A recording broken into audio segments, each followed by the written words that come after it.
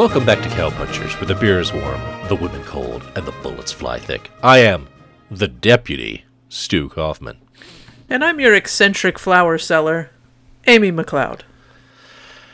And tonight we watched, from 1965, The Return of Ringo, directed by Duccio Tessari, and starring Giuliano Gemma, Fernando Sancho, and Lorella De Luca. And this was quite the spaghetti western. Yes, and I think we'll have to go back in and you'll have to put in post how many episodes it's been since we watched A Pistol for Ringo. Right. As this is the second film in the Ringo canon. Yes, I think it's the only other film in the Ringo canon. and it's funny because I think it's basically all the same actors, but I'm pretty sure they're playing different characters, except for Ringo maybe, but even that, I think it's a different Ringo. It's a different Ringo. It's got to be a different Ringo. That doesn't make any sense either words. Because I feel like in the first one, it was like he was just like a gunslinger guy, right? Yeah, he's just a gunslinger wandering the range. And there was nobody throwing chickens as a martial defense in a fist fight. That's true. That's true. I am upset that we didn't realize that A Pistol for Ringo was a Christmas movie. Because then it's kind of funny when you think about the title. It's like, that's all Ringo wanted for Christmas was a pistol. I gotta know when that movie premiered. Hold that thought. Let me see if I can find that. Weren't they the same year? Yeah, these both premiered the same year. So this couldn't. So A Pistol for Ringo was not at Christmas. Right, it could not have possibly. Let's see. It premiered May 12th, 1965. In Italy. Nice. Let's see if we got the U.S. release here. Yeah, the U.S. release. It didn't get released in the United States until November 2nd, 1966. Well, that was a little closer to Christmas. A little bit. But this is like May 12th. Buon Natale, Johnny. Buon Natale a te. Well, that was like Down the Wyoming Trail was like Father's Day. And you got Santa shooting up everybody. Santa doesn't have time for your shit. No. Happy Flag Day. Right. Merry goddamn Christmas. All right, well, you want to tell us what happened in this follow-up to 1965's A Pistol for Ringo? I sure can. So, presumably, as we have discussed, this is a different Ringo. So, what we have here is a Ringo, which is his nickname. We do learn that his real name is Montgomery Brown, not Montgomery Ward. Which was what I thought. But Montgomery Brown, and he enlisted in the Army, Civil War broke out, he's been away from home for a long time. And before I get into this is apparently loosely based, and when I say loosely based, I mean loosely based. Like Jinko jeans loose, just, yes. You know. Yes, yeah. Those comically oversized t-shirts, loose. Loosely based on The Odyssey. Classic piece of literature. But basically, so that's kind of how it fits into The Odyssey. It's the back half of The Odyssey when he finally gets home. But basically, he's been away from home for so long that when he gets back into town, of course, nobody really recognizes him. But the town has been taken over by bandits, basically, or almost like a gang, like a mob. Yeah. Because they found gold in the nearby mine, so these bad dudes moved in, took over his house, and have the town under their thumb. Really, not being kind. No, not in the slightest. Yes. So they basically were taking advantage of the fact that America was at war. They came up from Mexico. No one was really there to defend the town. Not a lot of lawmen around, so they moved in. So what does Ringo do? He decides to go undercover with this mob, gang, whatever, to kind of see what's been going on. But most importantly, he's worried about his wife. He's afraid that she's been seeing other dudes in his absence. And I don't know if they ever come out and say how long he's been away from home.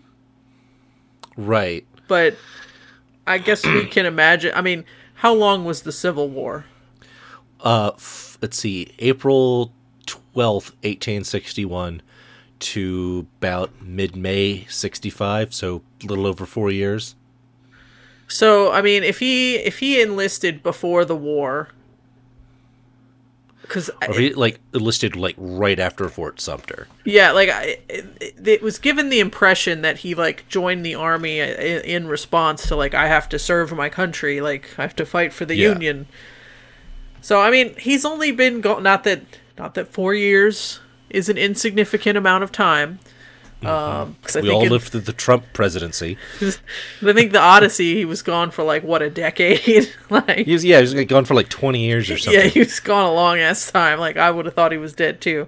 But I guess also there, it's a war. It's the Civil War. If you haven't heard from him, I can imagine you would assume that he died.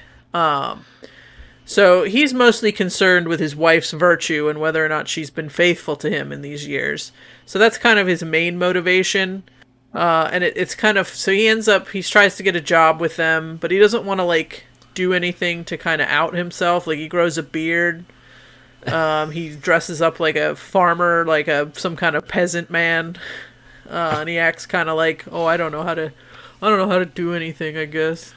It's I don't want to do anything. I just want to be lazy. Right.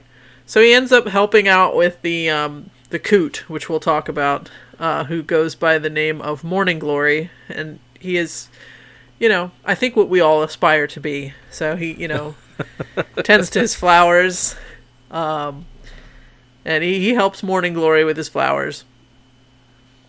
And then he's trying to get some gossip of what's been going on, how did this happen?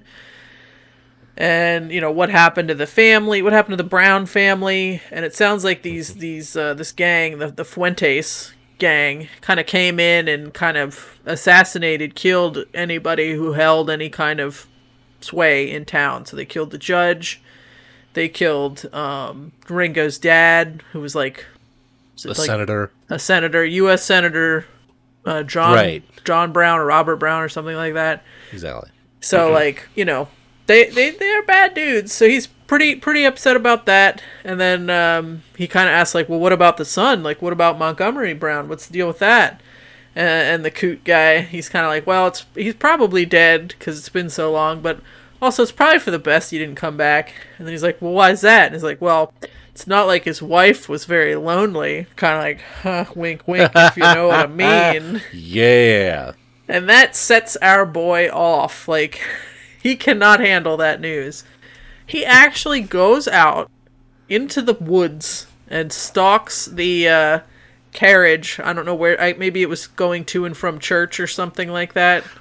Right. And he has a pistol ready. He has got a pistol for his wife instead of for himself. Sorry, bad joke. Oof. So he is basically he's gonna kill his wife. He's she's been cheating on me. That's it. We're gonna shoot her. So he's getting ready to shoot her, and the two brothers who are sort of leading the gang kind of help her out of the carriage, and then we get some of the most crazy music in the background of this. Oh my god, yeah. But then it's revealed that she has a daughter. And looking at the daughter, she's this blonde curly haired looking thing, and it's okay, obviously that's his kid. Because in the beginning he had blonde hair, he also dyed his hair and everything. Mm-hmm. We're doing a real Clark Kent over there. I'm surprised he didn't put glasses on. So I'm you don't look that different. Yeah, right. I can see who you are. So then he can't shoot her because he's oh my god, I guess that, well, and it's not clear that he knows that that's his kid right away. He's more shocked. It's the most shocking thing he's ever seen in his life that she could have a kid. Right. Yeah. So eventually, the wife figures it out. They run into each other and she figures it out. Oh my god, my husband's alive. And he's meet me in the cemetery, bring the kid, we'll GTFO. And she's kind of what? You're not gonna, like, save the town? Like, we've all been waiting. You're gonna take me and then leave the rest of the poor townspeople? And he was kind of like, well, yeah, I was kind of thinking that. Like, this seems like a lot of work to free this town. He's like, you just fought in a war. Like, come on, dude. Yeah, so he ends up kind of, rallying, and he gets his friends and the townspeople to kind of come together, and there's kind of an amazing series of shootouts to get these people out of the town.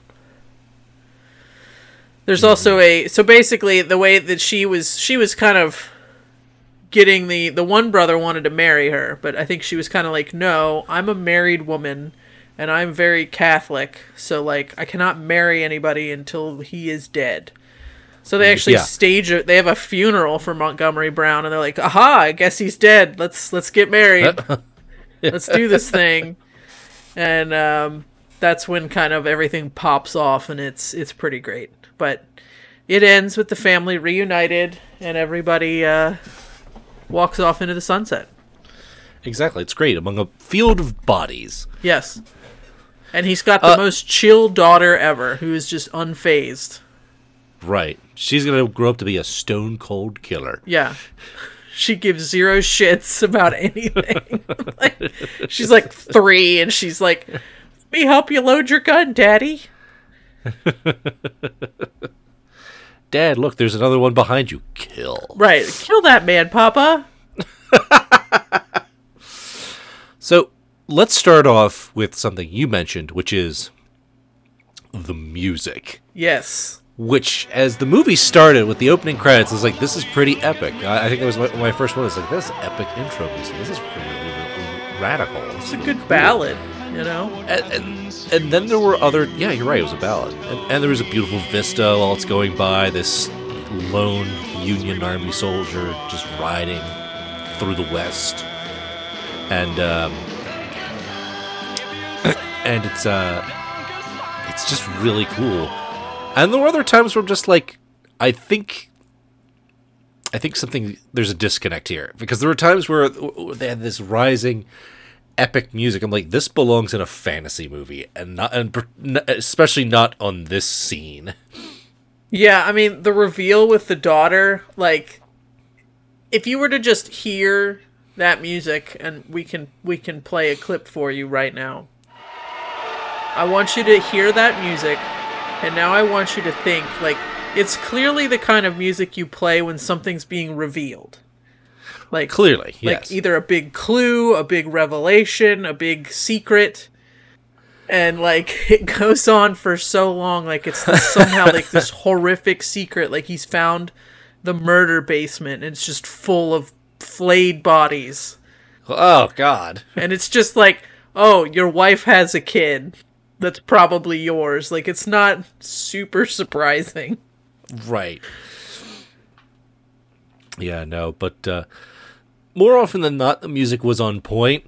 It ranged from really cool to just, like, a little overboard, and a lot overboard.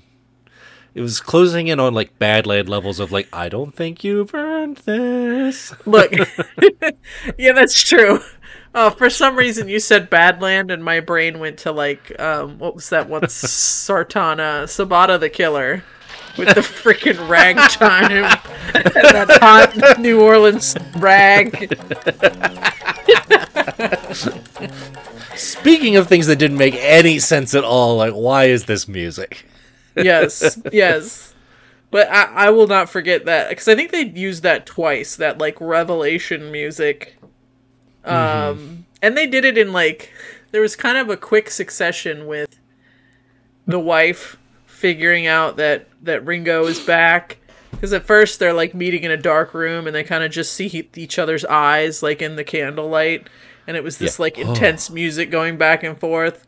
And they get interrupted, and then, like, a little while later, it goes back to that. And I was just like, it was almost comical how, like, close those scenes were with the same music. And, like... Right. It's like, oh, just picking right back up where you left off. Like, oh, that's right, yeah. We were just here. It's fine. Yeah.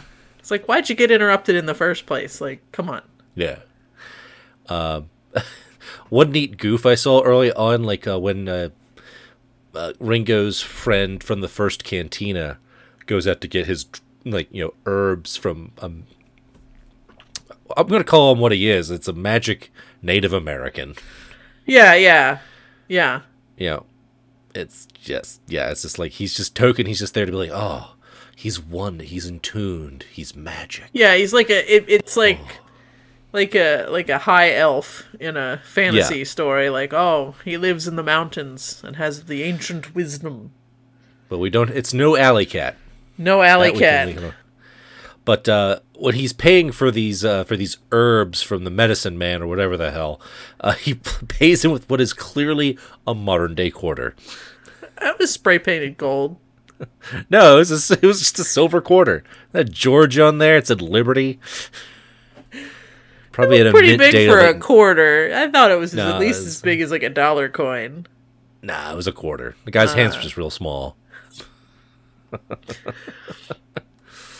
Yeah, I thought there was going to be more to that, because, like, in the beginning, he goes, like, he kind of hears that, like, the town's kind of fucked up, so he stays with a friend, because I think he doesn't know what to do, and, like, the friend gets him the herbs to set him straight, and I thought, like, that friend, which, it's like, we're bookended by his friend and this Native American man, because they show up at the very end to help with the shootout, and you're kind of like, I don't know, you didn't get a great understanding of, like, who these people were. I think you get the idea that, like, the friend is friends with the Native American man, because the guy's like, oh, you just need these for a friend? You don't have to pay me, it's fine. Like, do you a solid, man.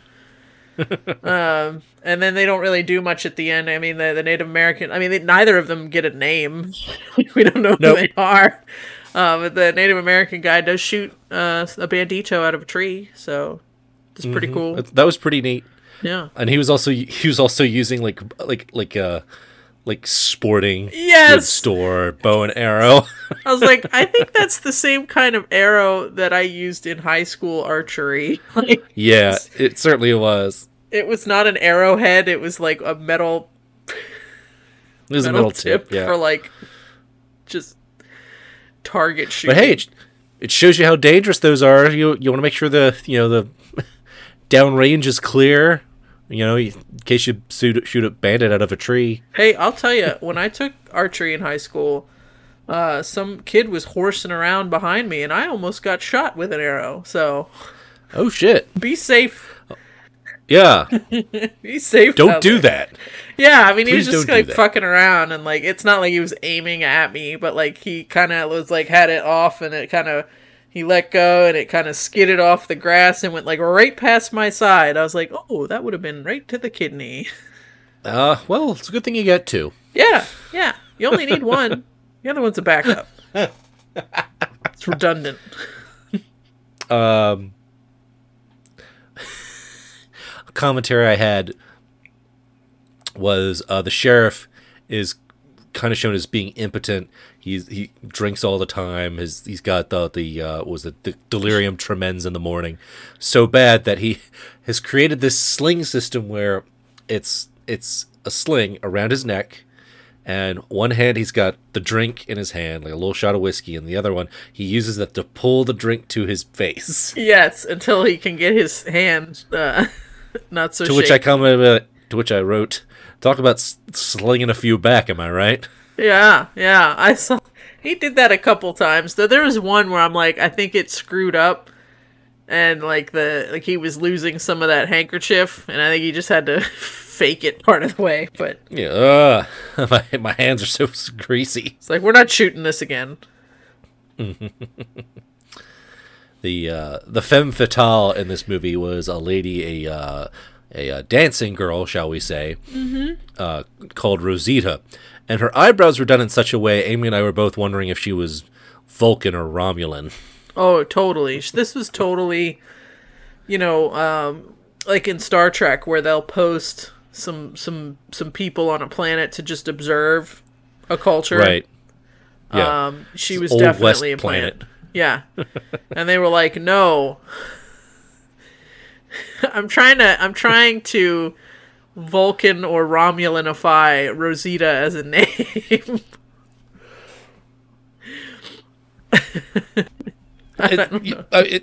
Yeah, I don't know. Yeah, you put up an apostrophe between the R and the O. Yeah, Rosita.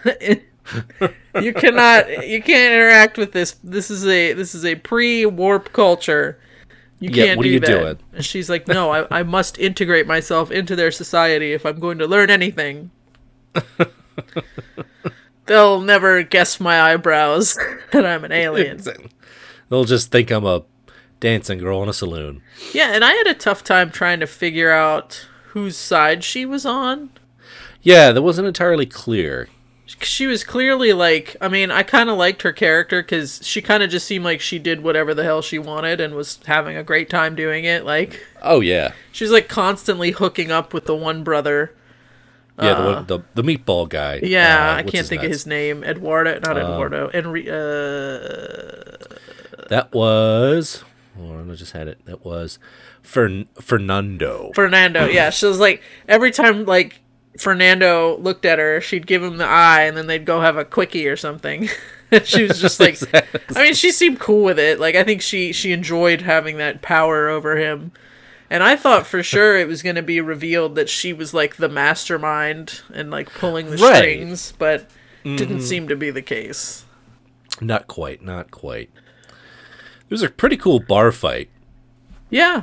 The fight scenes were good, I thought. That's true, yeah. In general speaking, it was some classic popcorn crunching, some great deadfalls. Oh my god. Several deadfalls from a great height.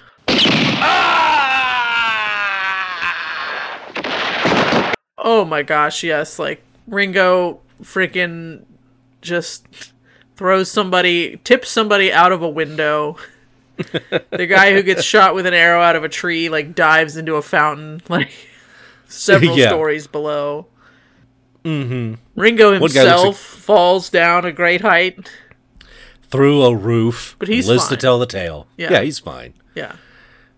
And he gets in a fight with a Ken doll. Yes, so that's the main villain. That was Paco. Is that his name? Paco Fuentes. Paco.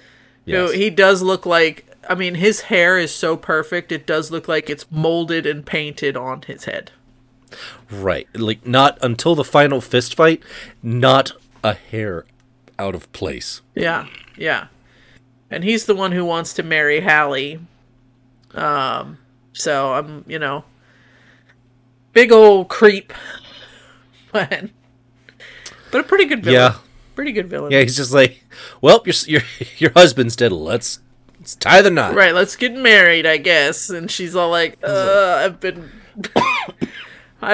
holding you off for so long, and I didn't expect you to fake my husband's death, which I'm actually surprised that, I mean, again, we don't know how long this was, that it didn't occur to him much earlier to do that. Right. Like, it's a war. Yeah, like, the bloodiest war on North America. Yes. Well, the bloodiest war in the United States, but that led to, I mean, there was, once Ringo decided, he's like, all right, I'm not just going to run away from this town, I'm going to fix it. Paco's rushing Hallie to the chapel, because they're like, we're getting married, like, today. Exactly. And there's like a funeral in there, and then he's just like, well, you'll have to wait till another Sunday. Like, no. We're going to, now. Getting this done. All right. So he starts going through the thing, and then Ringo, like, flings the doors open at, of course, the perfect moment, like, right before they're getting ready to be, like, pronounced. Which, I mean, of course, if you're going to stop a wedding, you have to do it, like, at a dramatic point. When everyone thinks you're dead. Exactly, and it was great. The doors fly open, it's bright outside, you just see him in shadow, and he's just like, I am back! Sono tornato! Sono tornato! And we're like, he is risen! And even better than that, it's just like, just capped off, hey, here's your first segment, the face. He happens to be a sweet-looking dude. Paco's look of sweat and, like, shock and just like, how can it be? Right. I thought you were dead for sure when I faked your death. Exactly. Thought I was just cleaning things up. Yeah, that's a good face. Yeah, if we're gonna go into who brought the face, Paco had good face, but I'm going to give it to Ringo, because I liked the face he gave when the series of faces, when he is in that, the daughter's room, when they first see each other. Because at first, the look on his face is like he's wide-eyed, like he looks like he's having a sad poop. And can hold it no longer, and it's just running down his leg, and he's trying to hold it together. And then she's looking at him. I've had moments like that in my life where, like, if this goes wrong, I'm gonna have to be committed. I will be insane. That's it. Like, there's no coming back from this. Like, there's nothing for it. But like his face there, and then it slowly starts to soften as he's kind of like, oh, my wife still loves me. Like, I can tell by the way she's looking at me. But his initial face is just like, what? Like, it's me. Where you've been fucking all these other dudes? Like, what are you going to do? And then he's like, oh, I don't care. Yeah, this doesn't matter anymore. This doesn't matter anymore. I love my wife, so that's who I give the face to. That's good. I'm hesitant to give the face to Ringo, because for much of the movie he wears what was clearly brown face, which didn't make a lot of sense. I mean, right? I don't know. Yeah, it just kind of looked like he rubbed his face in like dirt. I don't know. Yeah, dirt. You just look dirty. And it was clear that it was makeup. And you're like, Yeah, I would have liked it better if he'd have just filthied himself. Because, he was trying to be like a peasant. That would have made sense. Right. He looked waxy, is what he did. He did. It was a little too thick. Right. Don't get a candle too close to that guy. You'll have a bad time. He'll burn for a while. Mm-hmm. So, can we talk about costumes, especially for the mariachi band gang that was running the town? Didn't you know it was the mariachi gang? There always looks like a mariachis. Yeah, I'm like gold braid. Oh yeah. I'm like, now I'm no expert. Maybe I should look it up, but I'm pretty sure people in Mexico can wear other things. Right. Is that like the bandit outfit? If you're like in Mexico and you're like, I want to do crime, and they're like, here, take this mariachi outfit. Yeah, all the Italians are doing the research. They're like, well, what do average Mexican people wear? They were at a Mexican restaurant. They'll be like, yeah, that. Yeah, that's what they wear every day. It's fine. It's normal. Exactly. Yeah, I noticed that too. And some were like really like fancy, like lots of rickrack and braids and shiny stuff. I was like, oh, fancy schmancy. Exactly, yeah. So just anytime they laughed, it's like somebody told like a really good joke. It was like, man, somebody really tickled something for that mariachi band, right? It's like, I don't know about that. Mm-hmm. I have an important question, which is, why is it always so windy in this town? Apparently this was filmed in like Seattle. Is that the Windy City? No, that's Chicago. Chicago, sorry. Edit that out. Apparently they filmed this in Chicago. Never. This will stand for the record, Mrs. McLeod. Now everyone's going to know how dumb I am. Hey, all they have to do is wait to every 10 episodes to see how you do on geography. No. Why have you done this? Well, here we are. But yeah, it was dramatically windy, which, I mean, works well for this story. Like, yeah. It was windy all the time. This was a very stylized movie. This was very trope heavy. Oh, I loved it. And that was fun. It was what I wanted. It was just like, this is stupid and goofy, and it walked a fine line. And I think part of the reason I liked it is because it's so old. We were just be like, this is dumb. This is stupid. Yeah. Well, and I feel like they had all the set dressings, and they made it right. Like the incorporation of the flowers, I thought was great, because I mean, we've noticed it in a lot of these westerns, and sometimes it works for the tone, for everything to just be kind of brown. Like, Brown. just brown. But, like, sometimes it's like they're trying to tell kind of a bleak story or show that it's in, like, the middle of nowhere and there's not a lot of hope. But this was kind of more, we had all the colorful flowers. There was a lot more colorful costumes. And it kind of just made it more visually interesting. Yeah. It's kind of strange and, like, captivating that way. Yeah. Captivating is a good word for it. Almost like dream-like. Yes, thank you. Yeah. And their budget for Yellow Dust was pretty extensive. I love how Yellow Dust was apparently, like, also our visual cue for explosives. Yeah, for dynamite. Yeah, this was dynamite. This was dangerous, guys. That's why it's yellow. Yeah, I was like, I didn't get that. It's like... Right, no. Like red, maybe, or black, but yellow? Right. It's weird. Did you have anything else you wanted to touch on? Oh, man. I mean, we're definitely going to have to talk about the coot. I don't know if we want to get right into the coot watch. After all, he's not a bad old coot. Let's do the segments. Yeah, the coot was obvious. Tell us about our coot. Okay, our coot was Morning Glory. And when we first saw him, I was like, oh, I think, Stu, you called it out, a gentleman coot. So he had I was wrong. I know. It went a different direction.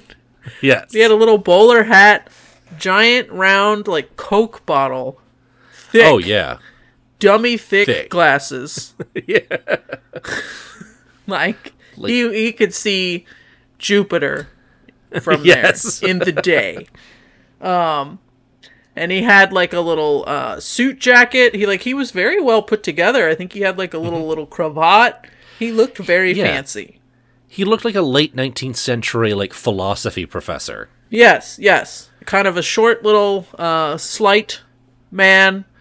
Mm-hmm. Of course, the large glasses gave him kind of a goofy appearance, like making his eyes all big. And he loves flowers. He tends to the flower gardens for Miss Hallie. And we got to see, I feel like I would have loved to have seen more of Morning Glory and his daily life. I would have loved just a long montage of what his normal life is like, because we get a couple glimpses.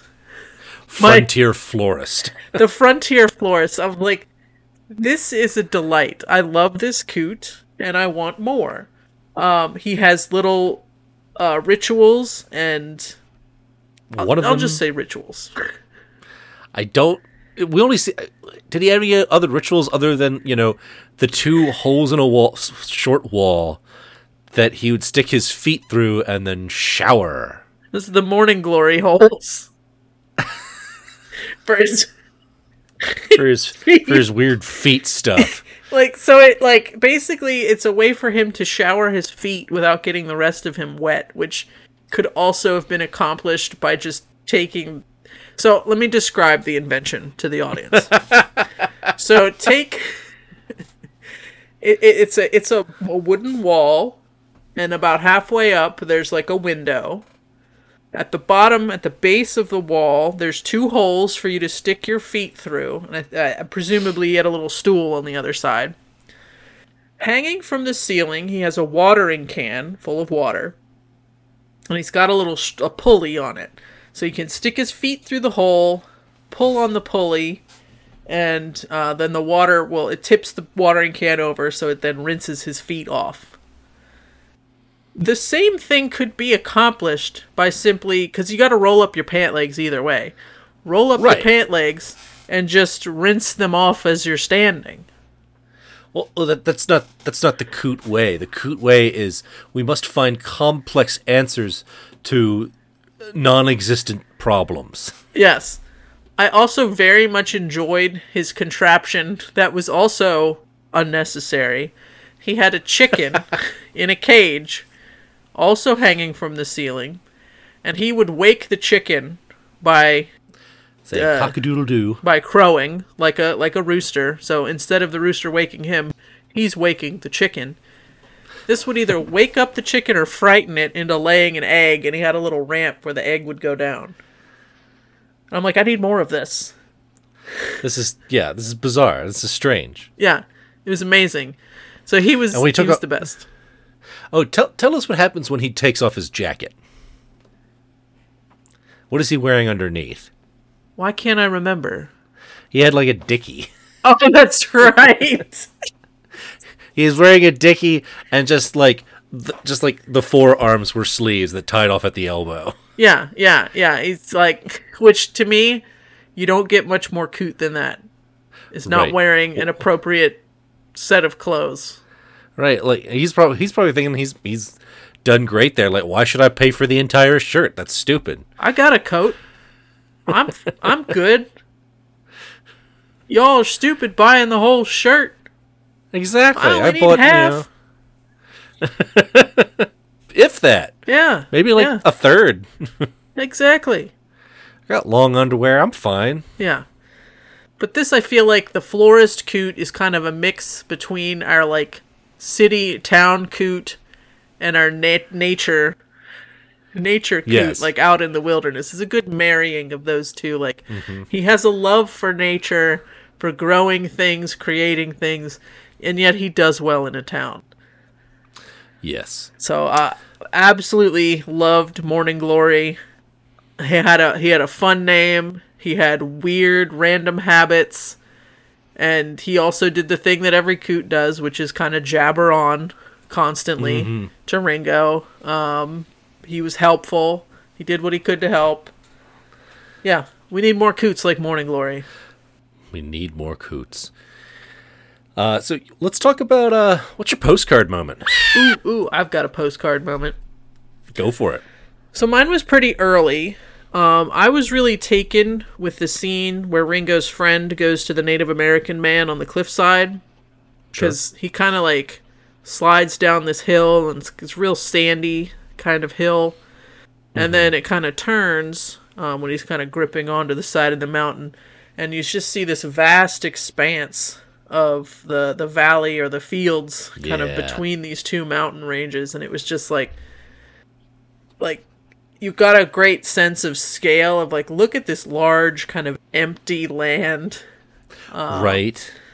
And like with the blue sky and the yellow dirt, I just thought visually it was just very calming. It looked very nice. And then you kind of turn and you get to see the Native American guy's like he had a little structure, a little hut thing that he was hanging out in. And I was like, I would sit there. That looks a great place to sit and watch the world go by. Absolutely. Similarly, there is a cantina early in the movie we come back to towards the end of the film where Ringo goes back to get his cavalry uniform back. And he approaches it at night, and you kind of see this dusty rider and his sombrero with the valley opening up behind him with this, you don't get to see the streaks of the sunset, but it's that twilight. That is just so really neat. You can like almost feel like the heat of the day ebbing away. Like you're just waiting for the stars to come out. It was just a compelling shot. Yes, that was a beautiful one as well.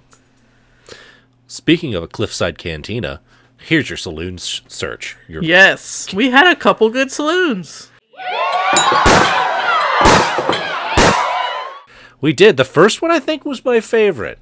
That kind of just nameless cantina. It was a small space, a little on the tight side. There was a lot of bric-a-brac and stuff hanging on the walls, but it looked cozy and welcoming. Like, yeah, I'm gonna go in there. I'm gonna get some tacos, some guac. They got the requisite bottle of tequila with no label on it. Well, of course, my favorite was the guy playing like the knife hand game. Just by himself, just blip, blip, blip, blip. Right. He wasn't even going particularly fast. Exactly. Just like, this is impressive. Like, you're being very deliberate. I thought, never mind. Yeah. I was like, and no one seems interested in what you're doing. So, like, I mean, I guess everybody's got to have a hobby, but. That's right. Come on. Some people's hobbies are meaningless, I guess. Yeah. And then you had this one did have a name. It was just simply Saloon in all caps. Gotta love it. Classic. And this one was Yeah, and this one was a classic. It was very typical. Nothing really stood out about it except for the poor painting of a naked lady behind the bar over the mirror. Yeah. Yeah, it was like a freshman in high school's first nude painting. I was going to say it reminded me of like a cross between like the paintings we usually see behind the bar in these movies and like the paint they use on windows at a car dealership. Oh, yeah, it really did. Yes. Yep. I think that was you called out the medium. That same kind of like wax temporary paint you put on the big glass windows at a car dealership. Be like, we got a sale on Chevrolets. Yeah, like the colors are just a little bit too saturated. Like they look unnatural, almost like a sickly colors. Yes, like it's less skin tone, more less like white flesh tone and more like pink. Yeah, it was like they took the neon pink and the neon orange and just hoped for the best. Right, and it's just came off as off-putting. And it's awful. The rest is what you would expect: piano, wood bar. But they did have a soothing guitar player, and it looked like they were gambling at one point in the movie, but it just looked like they're just like passing money around. And it's like, what game are they playing here? You never heard of Pass the Buck? Yes, it happens at work all the time, and I hate it. Oh, shit. It's like, hey, man, can you help me with... Oh, no, ask them. I was told you who... Like, no, I don't know what you're talking about. Hey, do this thing. I gotta go. No, have him do it. Right. Just roll that shit downhill. Yeah, right. So... Oh, no, that was a fun little flick. Solid, 96 minutes. Yeah. No, it was a good movie for you and your friends, and you can make fun of the poor choice of brown face on Giuliano Gemma and wonder aloud what the hell they were thinking. Well, it was 1965, so probably exactly. not. I revealed when A Pistol for Ringo premiered. When did The Return of Ringo premiere? Because they were from the same year. I was like, man, that crew, did they just start recording Return of Ringo right after they finished Pistol for Ringo? They did. So A Pistol released in Italy in May. This premiered in December 8th, 1965. Well, they should have switched the plots. Oh my god. I mean, the first line in the movie of Pistol for Ringo is Merry Christmas. Buon Natale. Buon Natale. And I was like... I mean, and that was our first... We were like, oh my god, it's a Christmas movie. Ah, jeez. What a miss. What a whiff. Well, you'll have to take it up with the director, but you can't because he's dead. Yeah, anyway. That little girl killed him. No doubt. So I'm gonna give it I'll give it a solid 4 out of 6. It's all right. It's fun. I'll give it about the same. Like, I would watch this again. It was a fun Western. If somebody was like, I've got 90 minutes and I'd really like to see a Western, I'd be like, this is a pretty good one. It's pretty. I thought it was well shot. Like, throw on a Ringo. Yeah, it's colorful and fun, and the shootouts and the fight scenes at the end were top notch. You get, very satisfying. Yeah, you get a lot of things that you love in Westerns. There was like a couple of things where like you're just like, yeah, like Morning Glory tosses the sheriff a rifle, and it's one of those just cool like rifle, and then he grabs it with one hand. You're just like, oh, it's awesome. That is so cool. Yeah, that's never is not cool. Yeah, like just everybody.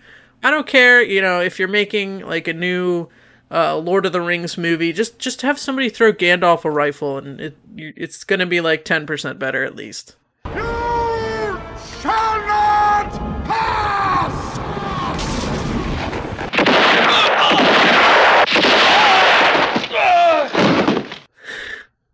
I'm thinking about it now, and I'm mad that nobody did that. That's let me check the Pony Express here. Yeah. Let's see if we got anything. Nothing. So, if you have any questions or commentary that you would like us to read live on the air, We can be reached at Cowpunchers, that's Cowpunchers with an S at the end, show, so 2 S's right next to each other, cowpunchershow at gmail.com.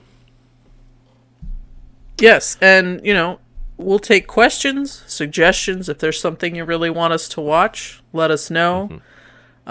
We've done a lot of kind of new and different things lately, so let us know if you like that. I know we did some like alternate audio tracks, some commentary tracks.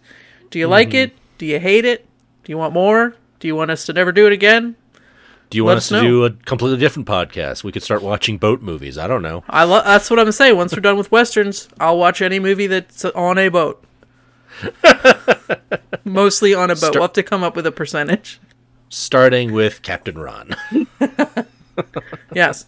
Also, leave us a review on iTunes. Right now, we only have one review, which was from like 2 years ago. It'd be really cool if we could double that. Yeah, if we could double that, like go from 1 to 2, oh my gosh, that would make my year. Absolutely. And we will read your review online. Absolutely, we'll read your review on the podcast. So pick a good, screen name. Otherwise, we'll make up one to protect your identity, because that's how we roll. Yeah, whatever you want. I want to thank everyone for listening. Please, tell your friends about us if you like what you heard. I am, as always, the Deputy, Stu Kaufman. And I'm your florist coot, Amy McLeod. Y'all watch yourselves out there on the trail. Yeah! Nice.